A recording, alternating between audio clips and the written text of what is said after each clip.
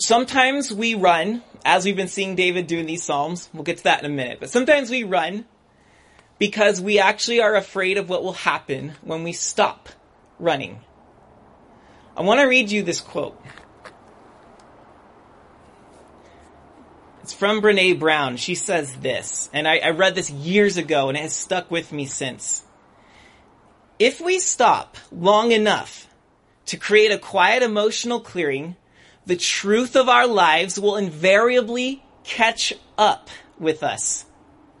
We convince ourselves that if we stay busy enough and keep moving, reality won't be able to keep up. So, we stay in front of the truth about how tired and scared and confused and overwhelmed we sometimes feel. Of course, the irony is that the thing that's wearing us down is trying to stay out in front of feeling worn down. This is the self-perpetuating quality of anxiety. It feeds on itself. We keep on trying to busy ourselves, outrun the chaos of life. We try to occupy our mind, occupy our bodies, occupy our soul and our spirit with all kinds of activity, because now, more than most times in our lives, there is plenty to give us that. We're scared, confused, overwhelmed. Like, we feel that, and tired and exhausted. We feel that. And so it's easy for us to try to run in front of that so that we don't feel it. We get busy. Even if it's with God things. We busy ourselves to try to stay ahead of the fears and anxieties that are hounding us. So, we get in the habit of outrunning life. We're trying to stay ahead of life. But what happens if we stop for a minute? What would happen? We don't like the answer. No! Then everything would catch up with me. Then all the guilt I'm feeling and the things that I know is happening in here, it'll all come in and it would present itself in an ugly way. I can't stop. I have to keep going. Well, friends, this is the problem with prayer. It gives us enough space, enough of a pause to allow life to catch up with us so that we must live in the real world and in the present rather than pretending everything's fine as long as I keep on doing more and adding more to my life. Well, we're going to see this come to play here in Psalm 6. So let's read it. The title says, "To the choir master." So this is a sung song of prayer. "With stringed instruments, according to the Sheminth." We have no idea what that means. A Psalm of David. "O Yahweh, rebuke me not in your anger, nor discipline me in your wrath. Be gracious to me, O Yahweh, for I am languishing. Heal me, O Yahweh, for my bones are troubled. My soul is greatly troubled.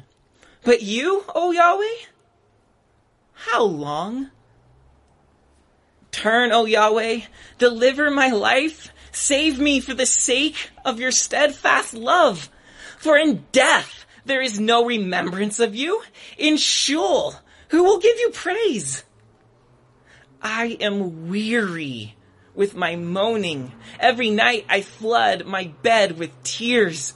I drench my couch with my weeping. My eye wastes away because of my grief. It grows weak because of all my foes. Depart from me, all you workers of evil, for Yahweh has heard the sound of my weeping. Yahweh has heard my plea. Yahweh accepts my prayer. All my enemies shall be ashamed and greatly troubled. They shall turn back and be put to shame in a moment." Psalm 6. There are 5 psalms about David running from Absalom. That's how the Psalter begins. You might remember, Psalm 1 and 2 are introductions to the book of Psalms. They tell us what we're getting into and how to go through the Psalms. So remember that Psalm 1 said, meditation on Scripture. That's what we do in the Psalms. We meditate upon the Psalms. It's a form of prayer. We take the Scriptures and we soak them into our being. Psalm 2 says adoration of the King. The nations have their king. They're in an uproar. They're doing their thing. But Psalm 2 says we have our own king. God has set up his own king. Adoration of this king rather than anger and angst at what everyone else is doing is the way to go about life. So the Psalms open up with meditation and adoration, the Scripture and the king. And then Psalm 3 is the first proper psalm in which we see David is on the run from Absalom, his son. So to review real quick, David's the king. Absalom is the one he's grooming to take his place. Absalom is ambitious. Ambitious Absalom with his luscious long locks. And it says he cut his hair every year and the hair weighed 5 pounds. First of all, can you imagine wearing 5 pounds of hair and then regrowing 5 pounds of hair every year? This man was the adoration of all ladies, and maybe even a few men if they were willing to admit it. Oh, I wish I looked like him. Absalom was ambitious, and he stole the hearts of Israel, and he threw his father off the throne. And so David is in the wilderness in exile. He's on the run. The Psalms begin the way life does, on the run. Psalm 3 is prayed on the run. Psalm 3 comes in the very middle of the plot, in the middle of life. Whatever you're going through, prayer always begins in the midst of things. Life doesn't wait for us to say, wait, let me start my devotions or let me pray about this first. Sometimes it just happens and we're praying in response. That's how the Psalms begin. And we haven't slowed down. Psalm 3, David's frantically worried if he's going to die or not. He learns that in prayer, he finds that God is his shield and he's protected. He's protected in God. God is my armor. God is my shield. I don't need to go fight for my crown. I don't need to prove myself. I will, in prayer, find God as my shield. Then he begins to see in prayer this rhythm. I can keep running and I can find the rhythm of the run so that I can keep going. Psalm 4 shows us the evening prayer of David. And in that we looked at examination. In the evening we pray an examination of our lives. Psalm 5 is his morning prayer. And we looked at contemplation. It's where we're gazing upon the face of God and we let him show us his life. David got in this rhythm, evening, morning, PM, AM, examination, contemplation. God, look at my life. I will look at your life. This was his rhythm. This was the cadence of his run. So, if you imagine the squirrels we see all the time crossing the street, when they begin, they have no clue what they're doing. They go across 3/4 of the way, then they go back as if that was a bad idea, and they aren't going to make it after all, and all the while you're coming toward them, right? And then they go forward again, and then back again, and sideways, and they have no idea what they're doing. That's us. We, at first, the problem strikes, Absalom hits our life, and we are just bolting in fear and flight, and we're not sure what we're doing. But then we find our rhythm, and we learn one step, one step, one step, and we get across to safety. David has found his rhythm. But my friends, perhaps you have found your rhythm too. And you are praying evening and morning, and now you're realizing there's a problem with praying evening and morning.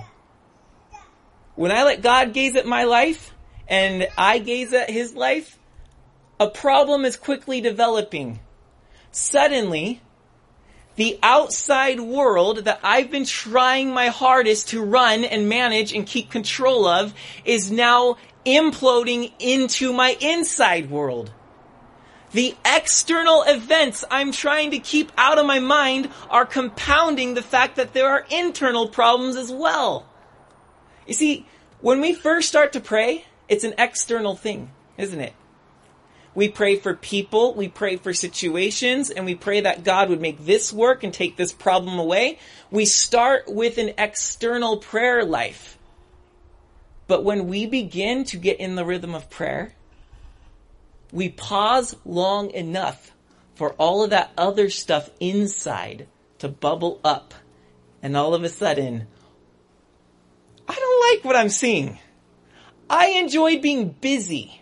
I enjoy trying to plan my life, trying to plot the next step, trying to manage the chaos. This whole pausing in prayer is showing me things I haven't wanted to notice. That's what happens. And that's what happens here with David. So, 2 Samuel, I wanted you to see where he's at. You don't need necessarily to go there, but we'll be here next time as well. When we look at Psalm 7. 2 Samuel 15 is when David decides to leave Jerusalem. Give the throne to Absalom. 2 Samuel 16 is when he's on the road, out into the wilderness. There's this guy named Shimei. He's throwing rocks at David saying, "You're lame," and he's cursing him, and he's using words that the Bible doesn't record, probably because they weren't very nice words. But he's also saying that, look, you overthrew Saul, and he's saying, the blood is coming back on your own head. God's getting even with you because you've been a bad king. And so Shimei is full on cursing David and throwing all kinds of doubt upon his head and literally throwing rocks at him. And so David has to be protected by his men as he's in shame leaving Jerusalem, and people are hurling curses and rocks at him. That's what's going on. Now, does David feel very confident right now? No. God, why are you giving my throne to my son? What is going on? And so Shimei is doing this, and then David's nephew, one of his bodyguards, says, "Oh, shall I take his head off for you?" Now, most kings say, yes, he deserves to die. But David says this in 2 Samuel 16, verse 10. David said, look, if he is cursing because Yahweh has said to him, curse David, who then shall say, why have you done so? And David said to Abishai, his bodyguard, and to all his servants, behold, my own son seeks my life.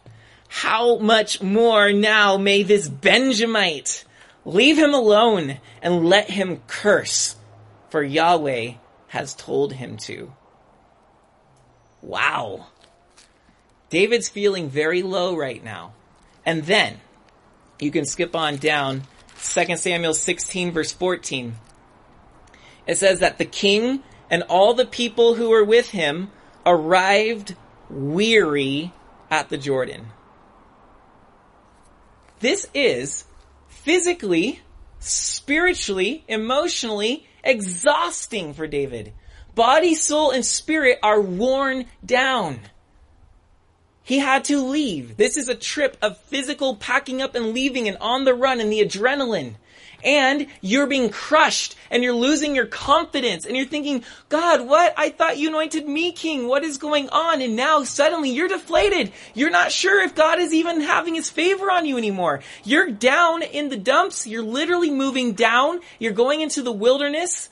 This is where the king is now? Ha ha! And people are cursing David. Who am I? God, what are you doing? And so it says that they arrive at the Jordan River weary. Yeah, they are absolutely weary. They are weary. Now notice David in Psalm 6 says these things. In verse 2, he says, be gracious to me, O Yahweh, for I am languishing. What a word.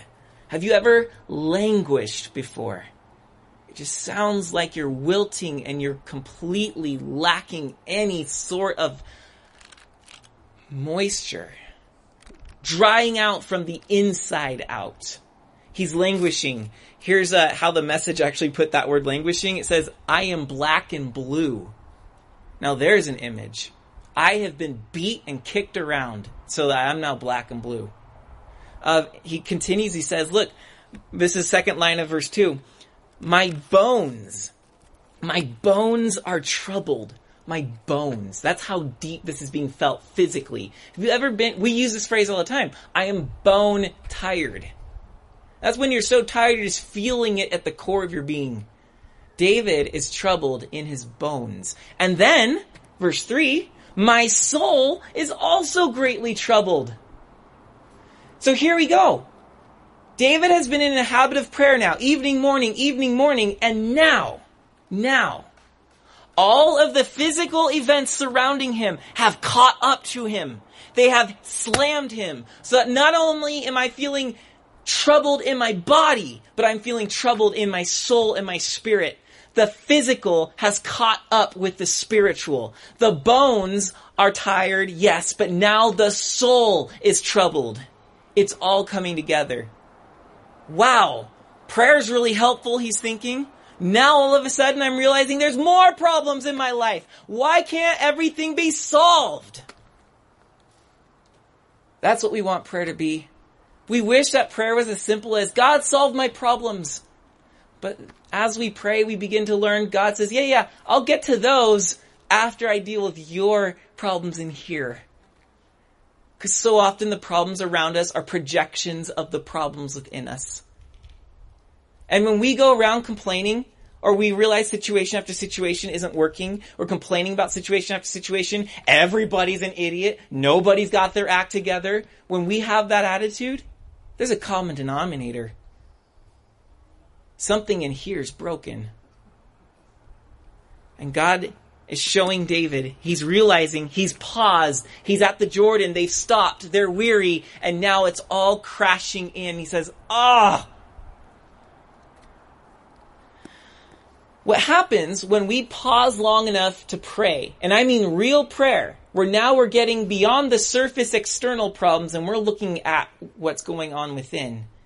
When that kind of prayer happens and we stop running in life, guilt catches up. Suddenly we're aware that we're sinners. Suddenly we're aware that we have failed, that we've tripped. We've just been too busy to notice. We've been running too fast to worry about that ache, that pain, that blister, that sore. Suddenly the guilt catches up.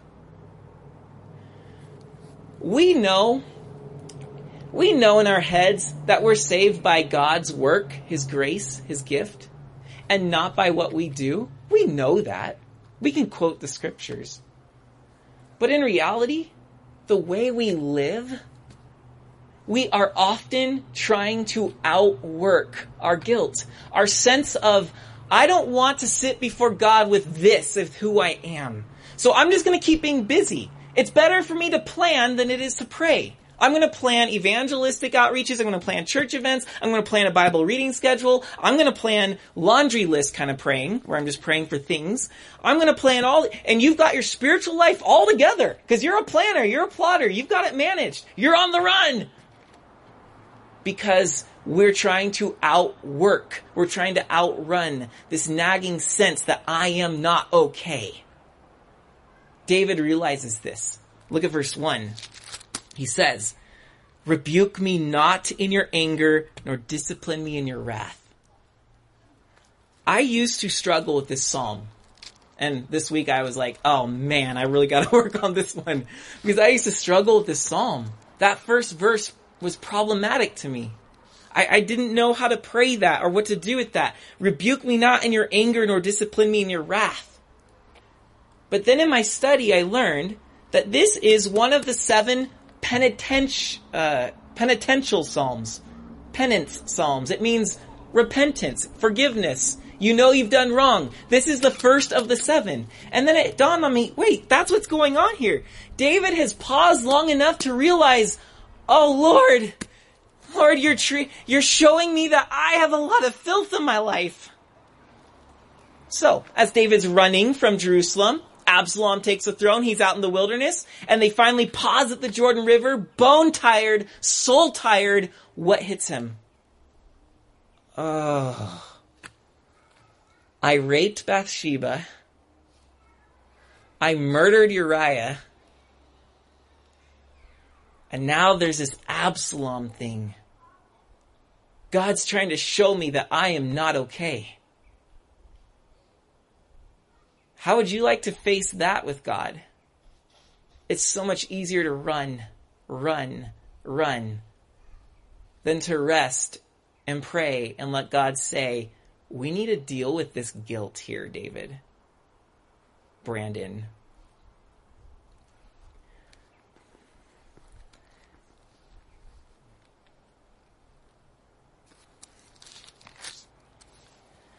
When we have to face our guilt, we sometimes can feel abandoned.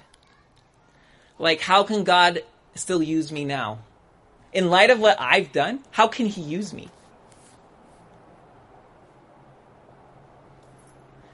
I wonder if David's feeling the same kind of doubt right now. Of course you sent Absalom to take the throne. I'm not usable to you anymore after what I've done. God, have you turned your back on me? Have you stopped using me? Verse 3, he asks, but you, O Yahweh, and he can't even finish a sentence. He just says, how long? How long is it going to be like this? Are you done with me? If I just sin my way out of the kingship, out of your plan, out of your hands? So what happens when we take prayer seriously and pause long enough with God is certain failures and guilt surface. And then it leads to grief. And so does David. Guilt. The problem with prayer is that it can bring up guilt, and guilt can lead you to grief. So, I've done wrong. Now I feel awful. And so does David. Look at verse 4 through 7. This is his grief. Turn, Yahweh. See, he feels abandoned. He's asking him to come back. Turn. Come back. Oh, Yahweh, deliver my life. Save me for the sake of your steadfast love. He thinks he's going to die. And here's the truth. When you and I are willing to sit with God and actually look at our guilt in the face and stare at that abyss, that darkness, we realize that we deserve to die. We're not sitting there going, well, of course you should forgive me, God, because you're great and that's what you do. We suddenly recognize, I don't deserve life. I deserve what has happened. We begin to recognize that we haven't been saints, that we're wretched, that we're sinners, that we've been just too busy to recognize it. And David says, look, God, I want you to deliver me, but I think I'm going to die and I probably deserve it. Look at verse 5. He takes us another step further. For in death there is no remembrance of you. In Sheol, who will give you praise? He is staring at his guilt. And now it's as if he's staring at the jaws of the grave. Death is about to consume him. Oh man. This is what I deserve. And Christian, have you ever been in this place with David where you've looked at your guilt and you realize, that's what I deserve. I deserve death. There's a lot of cheap grace going around where, yeah, I know I did bad, but whatever. God's nice. But David realizes, the Puritans would often say, look, the crime, let's see, what do they say? They say, your crime is measured by the being against which you committed it. So, example, if I kill one of these if you kill, let's say, because I know they're up there, one of those black little ants that crawl around up there, if you kill one of those, I'm not holding you accountable. That little ant, I don't know if the universe even wept one tear for it, right? We're all like, we need less of them. If you run over a squirrel in an accident because he couldn't make up his mind, that happens. We've all done it. But you hurt a human. You kill a human. We hold you accountable. Why? Because we hold a human higher than a squirrel and an ant, right? So now we look at judgment. But now the Puritans would say, consider God. There's no being greater than God. There's no being you could sin that's greater than God. So your sin against the greatest being demands the greatest punishment. Have we realized what we've sinned against or who we've sinned against? David has. And he's staring at the grave, the jaws about to swallow him. He looks at Sheol. Now, you're probably wondering, Sheol's the Hebrew name for the place of the dead. They didn't have a super clear insight into what happened when he died, so they believed everybody went to this place called Sheol, and Sheol was the shadowy world of the spirits of the dead. Unembodied spirits, shadowy, wasn't very substantial. That's why he says things like, look, I can't remember you there. I can't give you praise there. They don't do anything. They're little wisps moving around the shadowy world. I don't want to go there. His grief continues. Verse 6. I am weary with my moaning. Every night I flood my bed with tears. I drench my couch with my weeping. My eye wastes away because of my grief. It grows weak because of all my foes.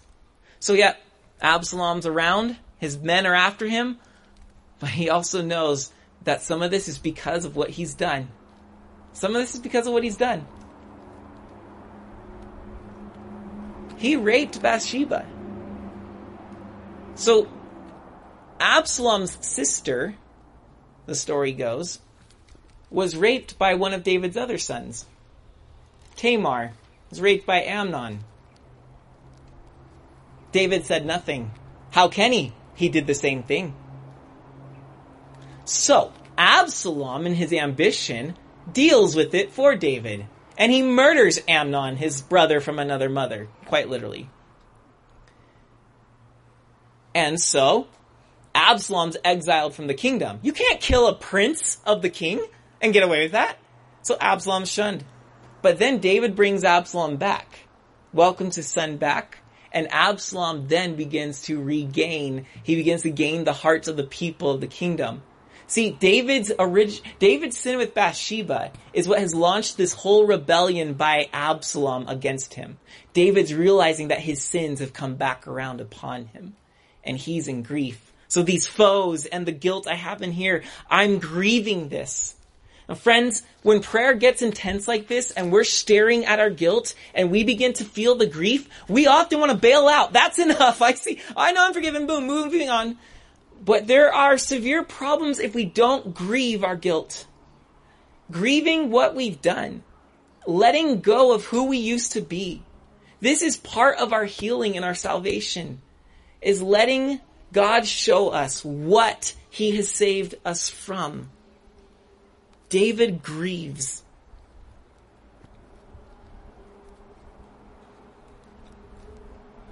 My eye wastes away because of my grief.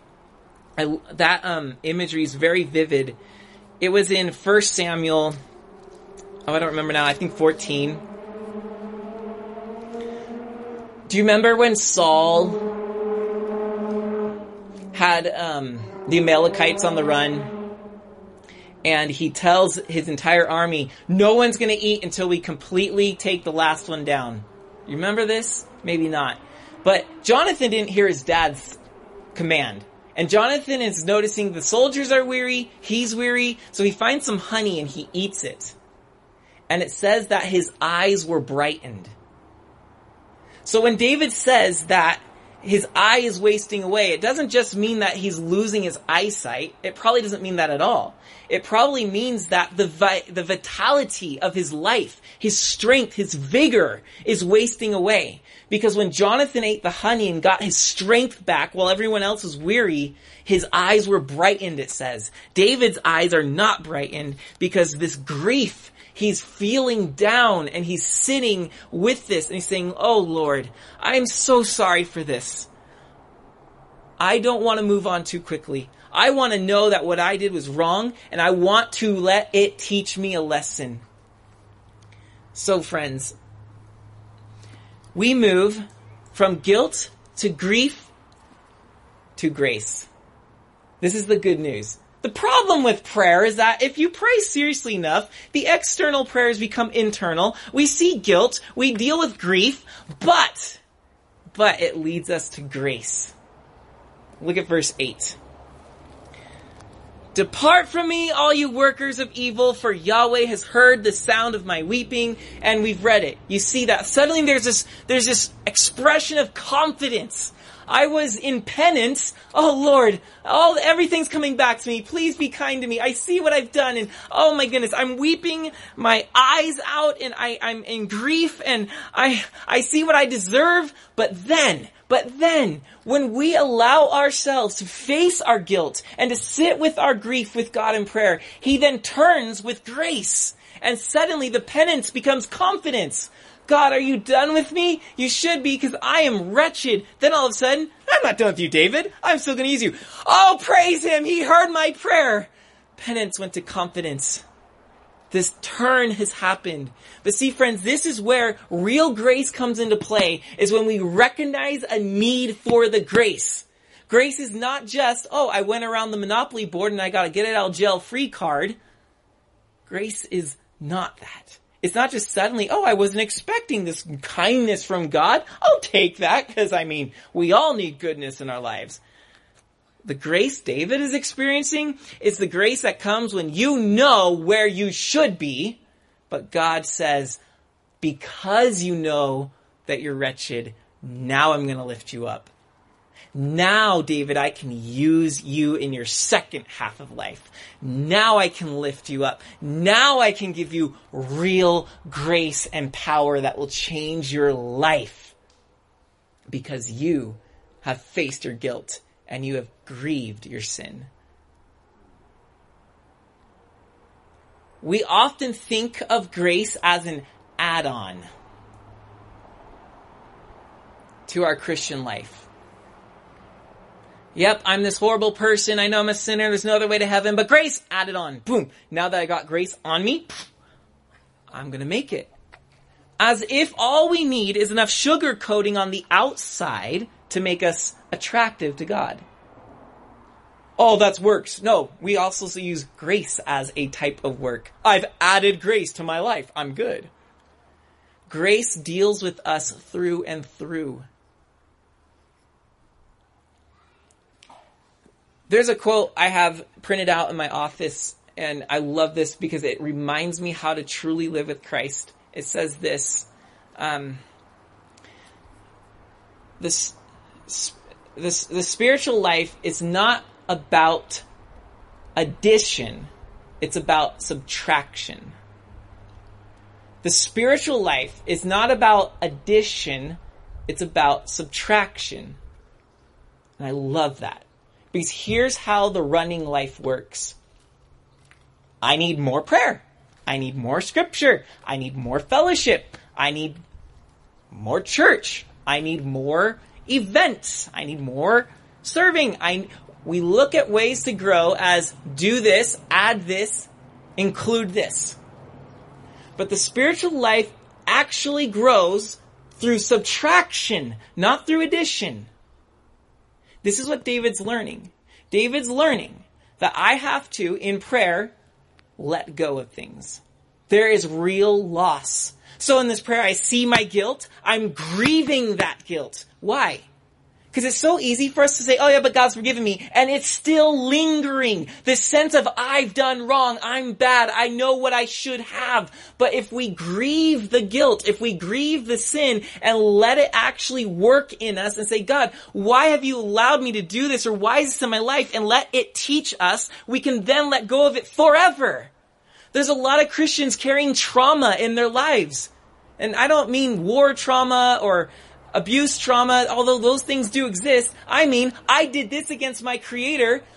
I know I'm forgiven, but we don't actually deal with it with God. We just know, yes, He's forgiven me. I've asked for forgiveness, and we move on, and it's still lingering like this haunting, trying to swallow us, gaping jaws of death and Sheol, and we're always running, and we're trying to prove ourselves, and we're trying to say, I am a Christian, and I'm doing good things, and this is the running life, to trying to outrun life. Real prayer, when practiced long enough to make us pause so that everything catches up to us, will not be pretty at first. But it will teach us to deal with and grieve the wrongs in our life so that we can let go. When you've cried your last tear over something you've done because you thought I'm not worthy anymore, and then God caught that last tear and said, I know. That's why you're worthy. Because you don't think you're anybody special. That's when we can move burden-free. We're carrying unexpressed grief in our souls. Grief actually means, when you look up the origin of the word, it refers to grave and heavy. And it's pressing on us. And of course, then, we reach the Jordan like David and we are weary. Lord, my bones are troubled. My soul is troubled. I'm languishing. I'm black and blue. Yes, we are. It's not wrong that we realize this about ourselves in Psalm 6. This is how we can finally release. And God says, I'll take that. And He subtracts this part. Growth is about subtraction, not addition.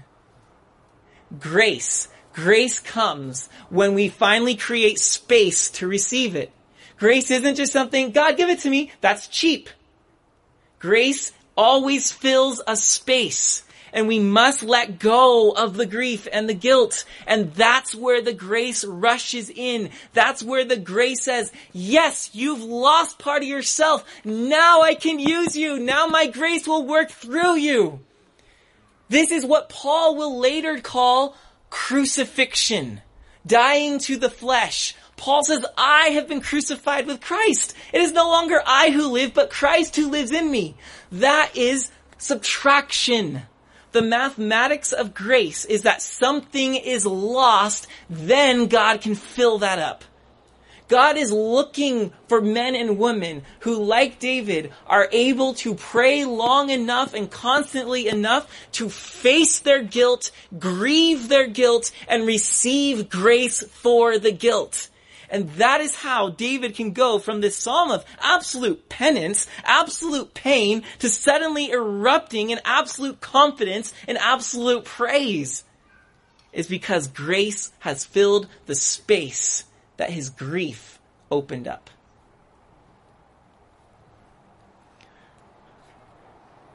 The gap between verse 7 and 8 of grief and grace is unknown.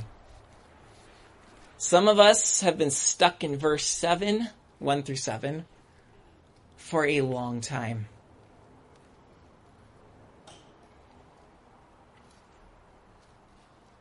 How long, O Lord? How long? He asked in verse 3. As soon as you're willing to let go of Brandon. Release him. Prayer teaches us loss. That we grow through loss. That we rise through death. That when we let go, God holds on. Sometimes we're sitting in our grief and we say, when will this end? And then God says, stop asking when will this end and start asking, what will this end? Not when will my grief end, but what will your grief end? What in your life is this moment trying to eradicate? Christians, we're running because we're trying to add on to our life and we're beating ourselves black and blue. When God is saying, come, I will take the crown if necessary to teach you that my grace will fill that place. So, here's where prayer is more important than planning. I want you guys to finally and lastly notice that David nowhere in Psalms 3, 4, 5, 6, and 7, his running from Absalom's Psalms, in none of those 5 Psalms is David planning his return to the throne. In none of those 5 Psalms is he plotting the next step. In all 5 of those Psalms, he is praying and feeling the whole roller coaster of emotions that he's going through.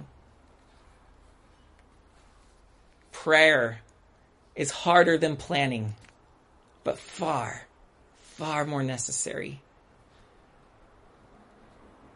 It's hard, friends.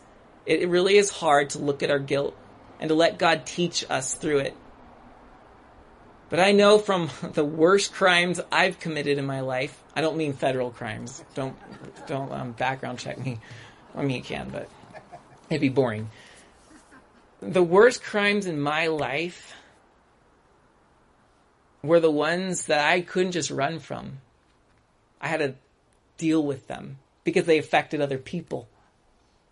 And it was hard and it was horrible. And I wished I could have just pulled out the grace wand and said, it never happened. Yes, in God's eyes, it never happened. But guess what? I know it happened and I'm carrying it.